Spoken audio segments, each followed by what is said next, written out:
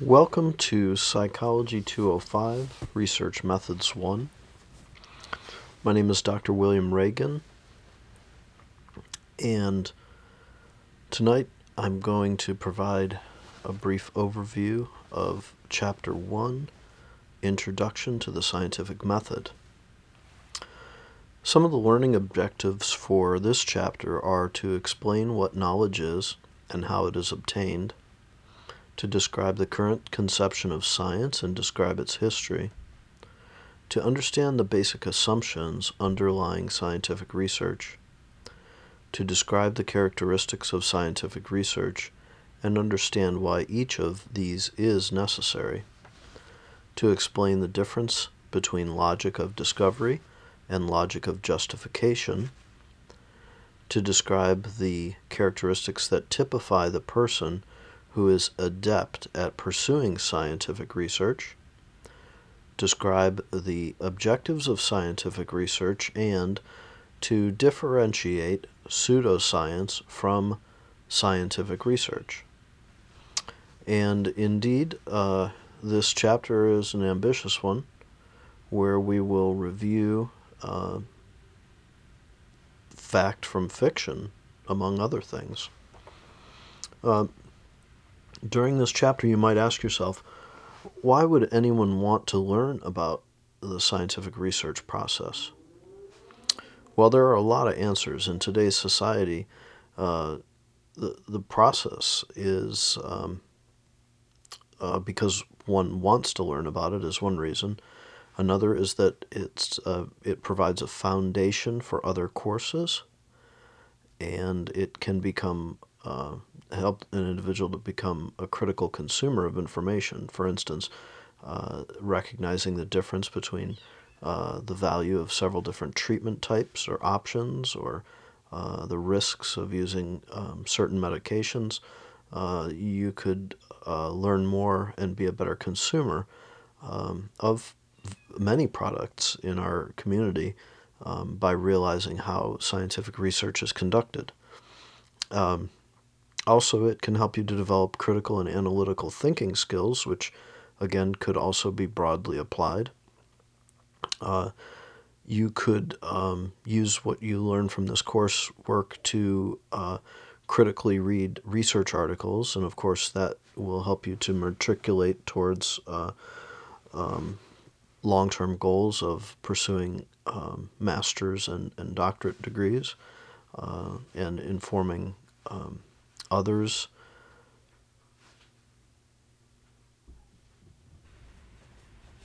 Some of the knowledge that you obtain in this course will be required for certain graduate programs. And I know many of my students end up contacting me after they've taken courses and request letters of reference for graduate programs. So I'm well aware of the fact that this type of knowledge that's acquired through research methods classes can be useful later on. Now we'll talk a little bit about methods of acquiring knowledge. And some of these methods are familiar with most people. And the first one is, of course, intuition. It's defined usually as the idea of knowing without reasoning. It has a place in knowledge acquisition. It's often used in forming a hypothesis or a hunch or an idea. Hypotheses are often based on casual observations, information passed from one person to another without necessarily a research basis behind it, which is one of the problems with the method of intuition as a method of acquiring knowledge. The problem with it is that there's no mechanism for separating what is fact from what is fiction. And if you look at the use of intuition as a long-term approach to problem solving, what you'll find is that sometimes decisions are based on fictional beliefs, and so they lead towards problems that can occur later on. And that idea is going to be recurring. Another method of acquiring knowledge is when it comes from an authority, and that often occurs when facts are stated from a respected source. Sometimes those could be teachers, politicians, celebrities, just to name a few. Sometimes that type of knowledge is used in the design phase of a study, and it can be used when interpreting data. But as with other types of methods of acquiring knowledge, there can be a problem with that because the authority themselves may be wrong, and of course that would make it difficult to prove that the outcome were factual if you didn't have the ability to prove that the authority themselves were right. The next method for acquiring knowledge is rationalism, and that is knowledge from reasoning. It's often used to derive hypotheses, which, as I indicated earlier, those are usually educated guesses. They're formed from ideas, but they have some factual basis behind them. There's usually some evidence of truth that leads to a desire to test the hypothesis, which, as we'll discuss throughout this course, later will become a theory. And rationalism is used to identify outcomes that would indicate the truth or falsity of the hypotheses. So when we discuss rationalism, we're really getting to start to separate truth from fiction using scientific approaches. But it is, again, from reason, so it's not really fully vested in science yet. But we will get to that. But first I want to talk about René Descartes, who was really one of the fundamental pioneers of rationalism. And René Descartes was around from 1596 to around 1650. Another problem with rationalism, or a potential problem anyway, is that when it's relied solely on, it can lead to two people reaching different conclusions, again, because one person decides on one thing after thinking about it, and another person decides on yet another thing from thinking about it. So again, rationalism, basically it's insufficient by itself, although it does have an important place in the acquisition of knowledge. And finally, for the process of acquiring knowledge, we'll discuss empiricism, and that is knowledge from experience. Empiricism is a form of observation used to collect data in science. Empiricism will be sort of the outcome as we get into the final weeks of this 16-week class. We will sort of move from intuition to authority to discussion of rationalism, where we'll discuss the reasoning behind our ideas. And finally, we'll look at collection of data and determining fact from fiction that is accepted because it is reliable. Empiricism has roots back to John Locke, from the period of around 1632 to 1704. John Locke discussed the idea of tabula rasa, which is the blank state of the mind. It's something that we will discuss a little bit throughout the class. And also David Hume had a piece in empiricism, and David Hume was around from around 1711 to 1776. For those of you who are tuned into this podcast, if you submit to me by email a brief biography of David Hume, just in 1 or 2 paragraphs, you will receive extra credit for that. That will be applied to your final grade for the first class, Psychology 205. So again, just a brief paragraph or 2 biography of David Hume, and submitted to me by email, and you will receive extra credit. If you contact me and ask me for details, I'll be happy to provide them. But there's 1 extra credit opportunity for you.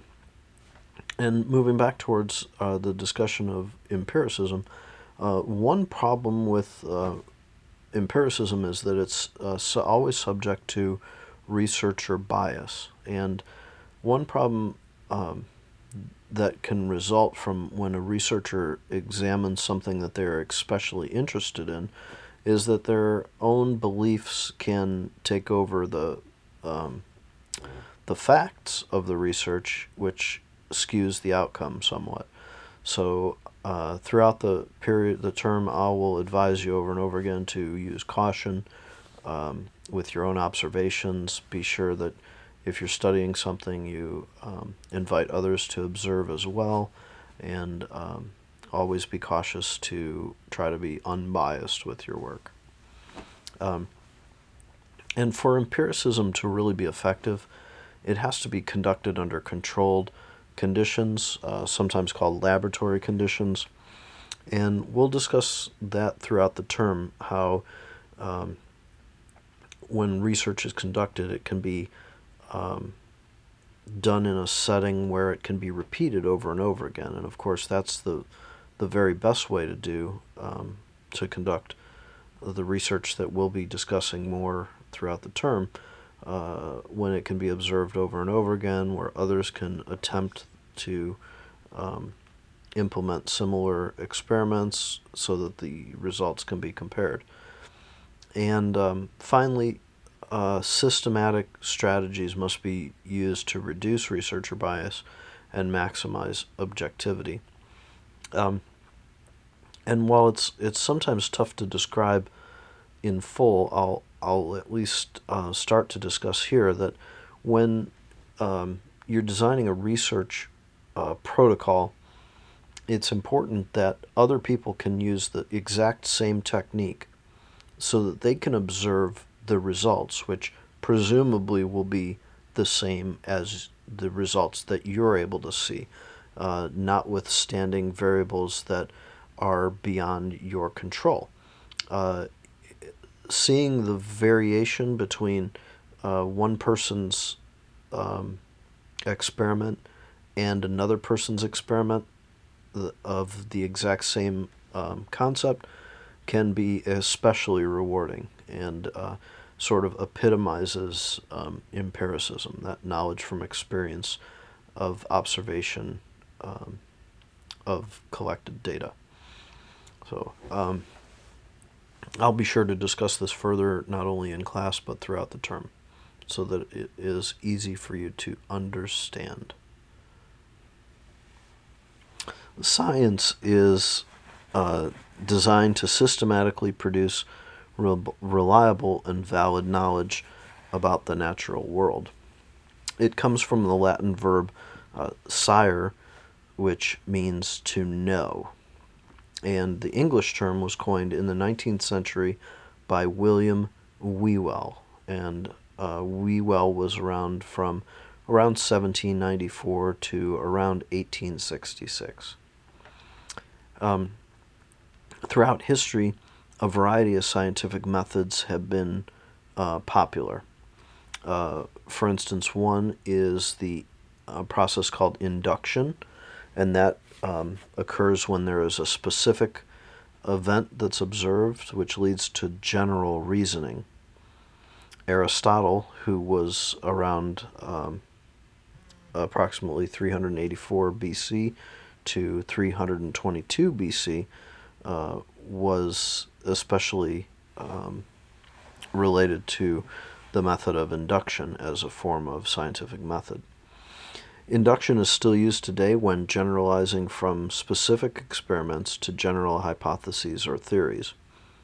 For instance, in my own work, I've studied occupational stress in professional pilots, and I concluded that the work environment was more stressful for younger pilots than it was for older ones, possibly because of the well-developed coping skills or wealth of experience or monetary assets that they'd accrued that helped to make their lives more secure. But nonetheless, the fact that I'd studied pilots, at one point one would wonder, well, would the findings about pilots at their jobs be generalizable to workers in other fields, like, for instance, construction workers or college professors or grocery store managers, for instance. And it's usually done with caution. When you generalize from a specific finding to a general finding, it has to be done cautiously because, of course, there are a lot of different variables that occur between, for instance, different jobs. And in 1981, Lantane observed people do not exert as much effort in a group as they do working alone, and they infer that that represents the more general construct of social loafing. So that's another example, is Lantane's finding. But researchers often do rely on a sample to represent a population, and that's something that we'll discuss a little bit more in class, just how one group of observations can sometimes lead us to believe that something overall is in fact true, or for that matter, false. All right. Another form is deduction, and that's when a general finding then leads us to a specific form of reasoning. It involves the forming of a hypothesis from a theory, and oftentimes those theories can really guide our knowledge, and sometimes we do that from a general sense to a more specific one. Another form of scientific method is hypothesis testing. We'll focus a lot on hypothesis testing this term and next term. Hypothesis testing generally is the process of formulating a hypothesis to explain some phenomenon that has been observed and then comparing the hypothesis with the facts. The process of hypothesis testing was prominent from the mid-19th century all the way until about 1960, and it is still used extensively today. Hypothesis testing is often associated with logical positivists. That was a philosophical position started by scholars at University of Vienna, where they believed that statements were meaningful only when verifiable by observation. It's an interesting process. I'll have to say that when you see an experiment and get a chance to act it out, and observe it several times, then you'll maybe perhaps better understand the mentality that goes with that logical positivism. But there are some criticisms of hypothesis testing, just like with the other methods. There's the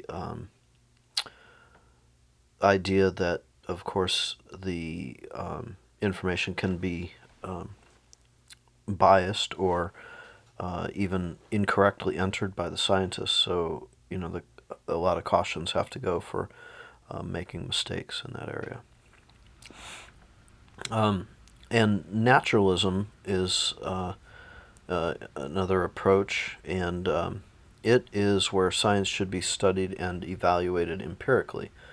It rejects the foundational epistemology, and the idea of naturalism is that we should continually evaluate our theories based on empirical adequacy.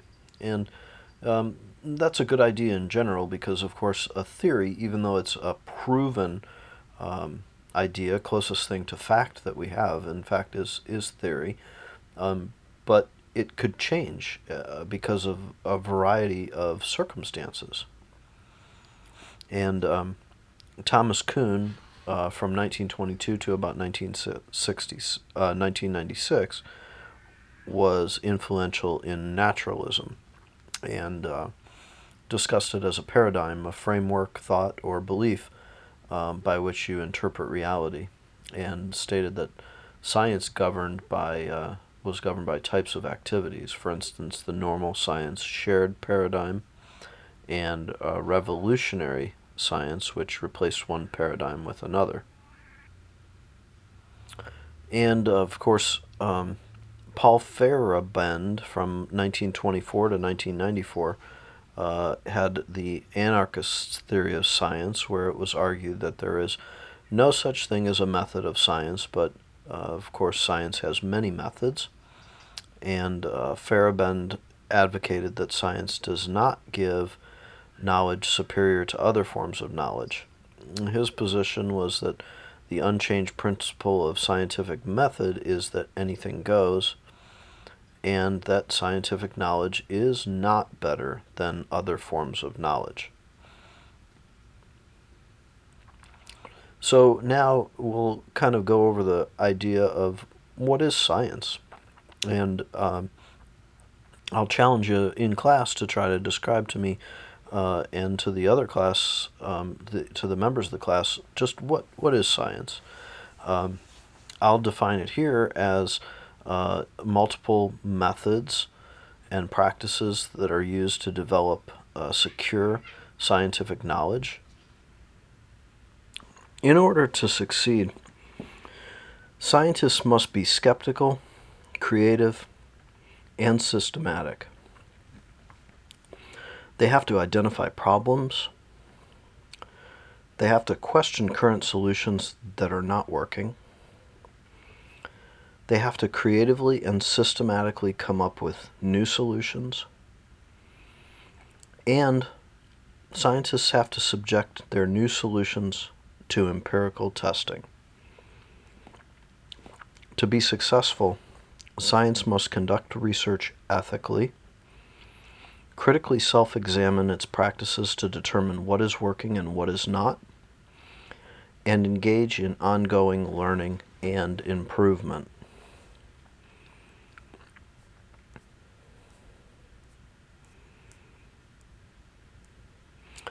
There are some basic assumptions underlying scientific research.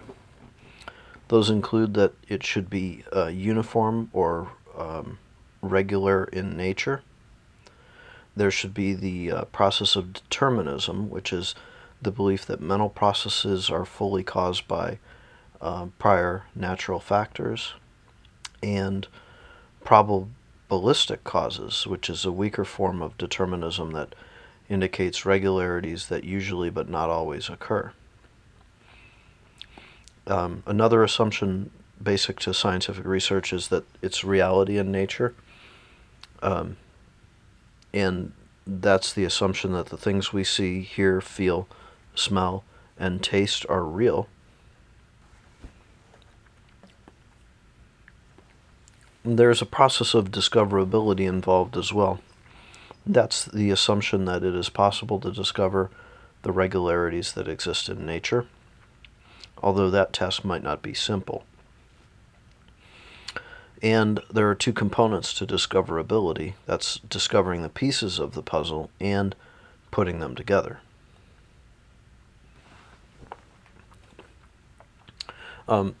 There are characteristics of scientific research, including control, that's holding constant or eliminating the influence of extraneous variables. which allows for the unambiguous claims about cause and effect, and also the placebo effect, which sometimes there's an improvement due to participants' expectations for improvement rather than the actual treatment.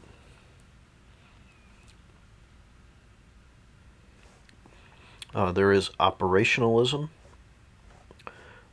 which represents constructs by a specific set of operations, and the operational definition, which is defining a concept by the operations used to represent or measure it. There are objections to operational definition. The demands are too strict. A single operational definition could not completely specify the meaning of a term. For example, aggression, the honking of horns, hitting a bobo doll, delivering electric shocks to another, and the force with which a pad is hit. And of course then there's multiple operationism and replication as an aspect of the characteristics of scientific research. So reproduction of results results in a new study according to replication, and there are reasons for failure to replicate, and that's because an effect doesn't exist, or because the replication study is not an exact replication, or because the effect may depend on context. Of course, then a meta-analysis, that's a quantitative technique for describing the relationship between variables across multiple studies, which is yet another approach that we'll be discussing throughout the term. You may wonder about the role of theory in science, and as I've already explained to you, theory really is as close to fact as we have in science. It's more believable and trustworthy than a hypothesis, and certainly more so than a mere idea. So a theory is used to summarize and integrate existing data. It guides new research. It provides continuous interaction between theory and empirical observation, which is related to logic or context of discovery, and that is the inductive part of science that we talked about a little bit a while ago, and the logic or context of justification, which is the deductive part of science. And so now you may wonder, what is the role of the scientist in psychological research? Well, this is one of my favorite parts of this process, and of course that's the curiosity. The goal is the pursuit of knowledge and the uncovering of regularities in nature.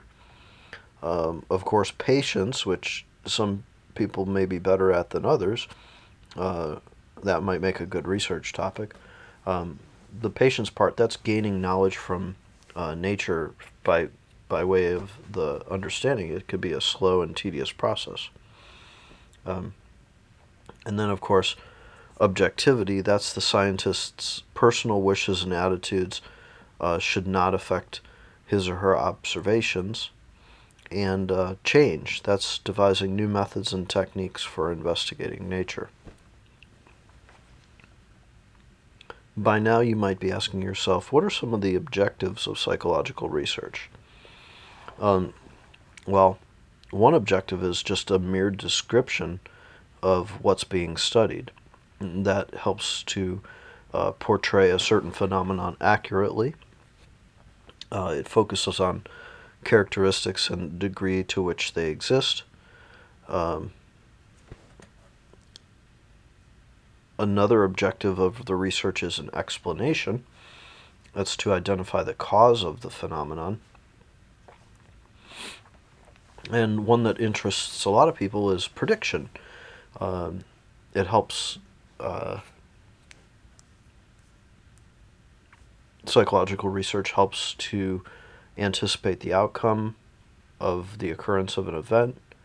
It can also identify risk factors of a phenomenon, which can help predict when it might happen. Yet another objective of psychological research is control, and that is the manipulation of conditions that determine a certain phenomenon. And there are different meanings of the word control. For instance, controlling antecedents to produce a desired outcome, and also eliminating the influence of extraneous variables. Later on in the term, I'll explain to you how the error term is the sum of all variables that can influence a particular problem. And that's when we talk about control and eliminating the influence of those variables, it's isolating the aspect of the problem that we want to study can be very important and a big decision in the research design process. And I'll explain that a little further later on. And in conclusion, science differs from pseudoscience, and pseudoscience is a lot more closer to fiction than science is, which is science, of course, is a lot closer to fact. So in pseudoscience, it's often an approach that claims to be scientific, but in fact violates many of the fundamental beliefs of science. There's often an attempted association with science, which is made in an attempt to gain legitimacy. For instance, sometimes products they claim to be proven, but in fact they're not. There are some strategies used in pseudoscience, such as creating new hypotheses in order to explain away negative findings, and that can be characterized by statements that can't be falsified, and the exclusive use of confirmation and reinterpretation of negative findings as supporting the claim. For instance, science tries to prove the hypotheses wrong. Usually in pseudoscience, there's an absence of self-correction through continuous and rigorous testing of the claim, where one doesn't try to verify or refute the claims, and we'll want to be cautious of that as we progress forward. There's also a reversed burden of proof, where critics prove their claims are wrong, and over-reliance on testimonials and anecdotal evidence supporting a claim. There's also often an absence of any connection to other disciplines that study issues related to the claim. And that concludes this brief podcast discussion of Chapter 1, Introduction to Scientific Method. And I appreciate your interest in the topic. Please bring your questions to class, and thank you again for your interest and participation.